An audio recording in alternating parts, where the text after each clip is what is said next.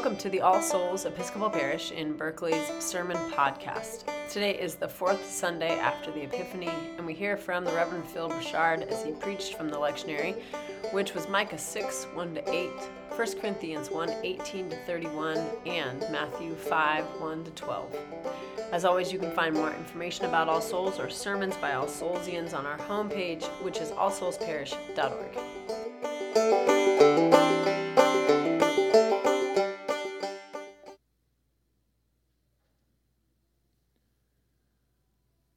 Memphis, Tennessee sits at the crossroads of the American South. Sited along the Mississippi River, Memphis has long been a stop for goods that traveled that river highway, for good and for ill. On the other side of the Mississippi River from Memphis, right across the way you can see, is Arkansas.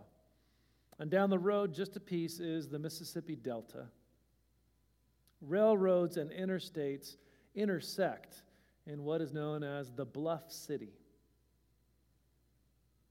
For more than a century, Memphis was a center for distribution for the South. And it was for this reason that in 1927, Sears Roebuck chose to build an enormous 10-story, 15-acre distribution center that they called Sears Crosstown. For decades, Sears Crosstown was a defining building for the city of Memphis, really actually for the whole region.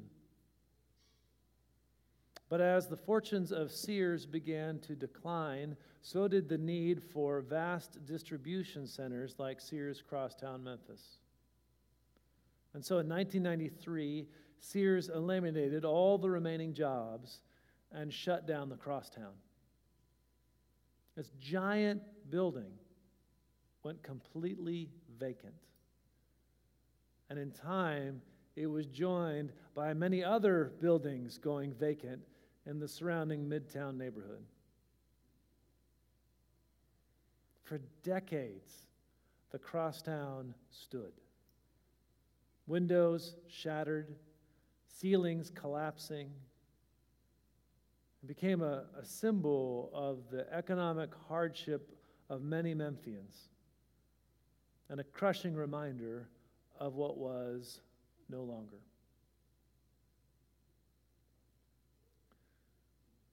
This week has been another crushing reminder for the people of Memphis and for all Americans. As we heard about and then saw the brutal beating of Tyre Nichols, a 29-year-old black man who was beaten and essentially left for dead by Memphis police officers. Like many of you, this news was yet another blow in a week that witnessed 3 mass shootings in our state, 2 of them in our diocese, 1 in Half Moon Bay and 1 in Oakland. And so it's been a week when I have found it all too easy for despondency and despair to deaden my heart. A week when I've questioned whether change is even possible. And a week where I've wondered where God is in all of this.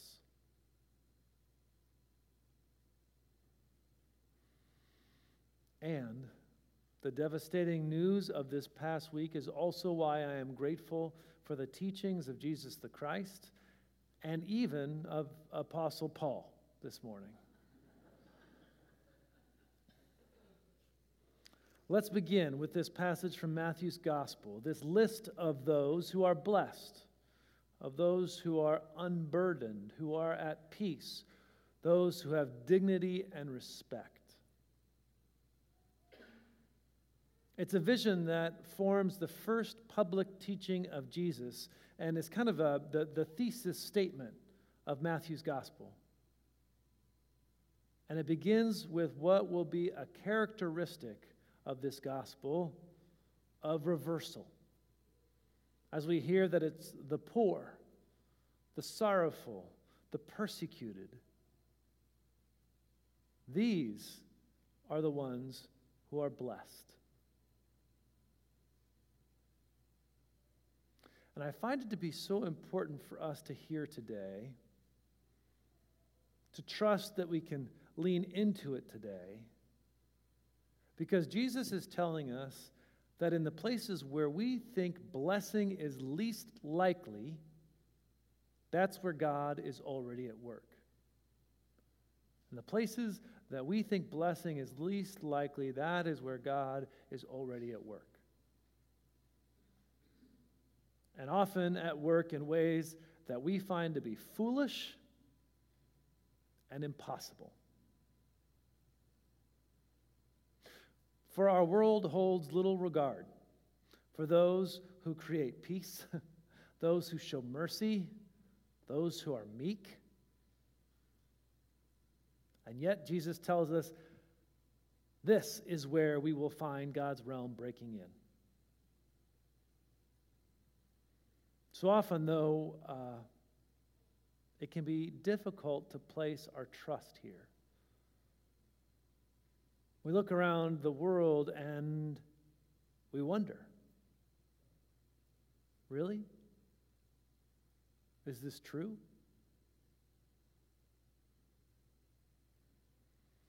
It's just this tension that the Apostle Paul was wrestling with in his letter to those early Christ followers in Corinth. Apparently, he had heard stories about some of the members of the community trying to hold power over and against others in the community, and Paul was trying to put an end to it.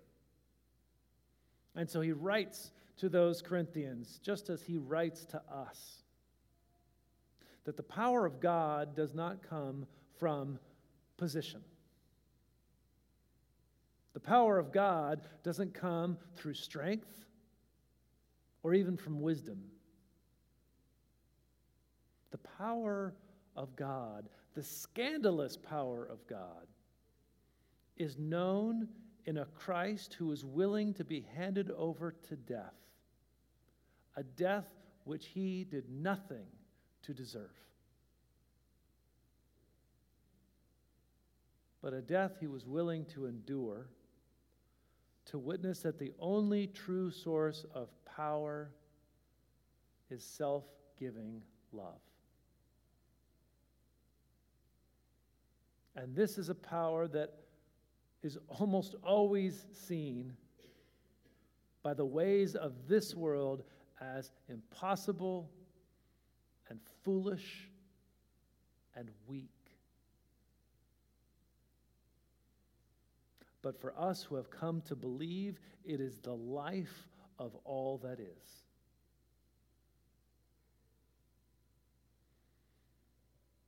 My hope this week also lies in Memphis, Tennessee.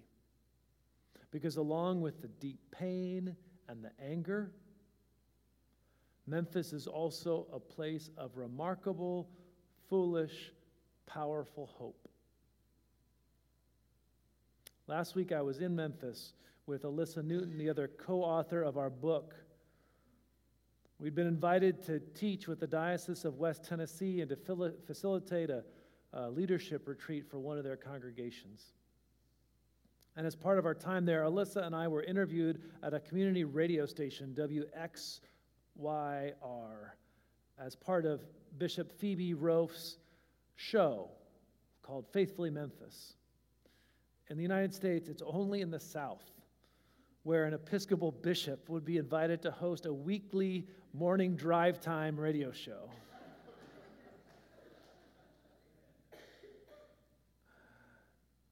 And so this is how I was introduced to the Crosstown building in Memphis, Tennessee. You see, the Crosstown building stands vacant no more. After 2 decades of vacancy and decay, a small group of Memphians, including an artist, a developer, a historian, and a doctor/minister, well, they had a vision.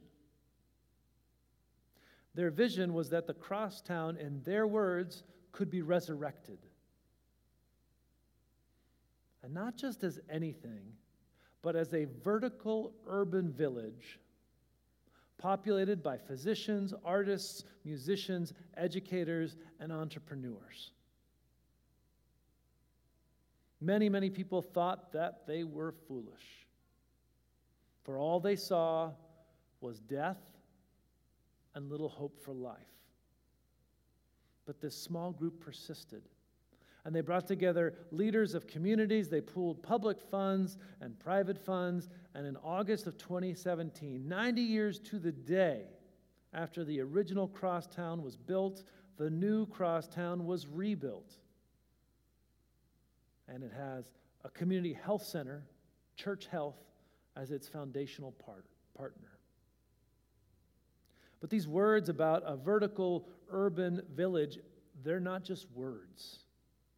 I can testify to their truth, because in addition to Church Health and WXYR, in the crosstown you'll find small businesses like the Global Cafe, which is a cafe that is staffed by immigrants and refugees who cook dishes from their home countries. And you'll find Mama J's, a bakery that is worked by folks who've lived on the streets. You'll find art studios, you'll find a theater, you'll find a YMCA, you'll find a recording studio. You'll find the Memphis Listening Lab, which is a vinyl listening library just devoted to the Memphis sound. And you'll find a high school. They put a high school in the building. And so, as we were talking about on the radio show about why we have hope for community, we see these high school kids running to class because, like high school kids everywhere, they were late.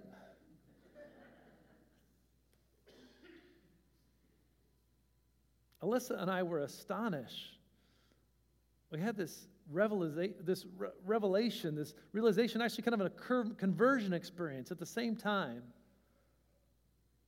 Because we realized that if you're going to be where the inbreaking of heaven is happening, and it's happening at crosstowns in Memphis,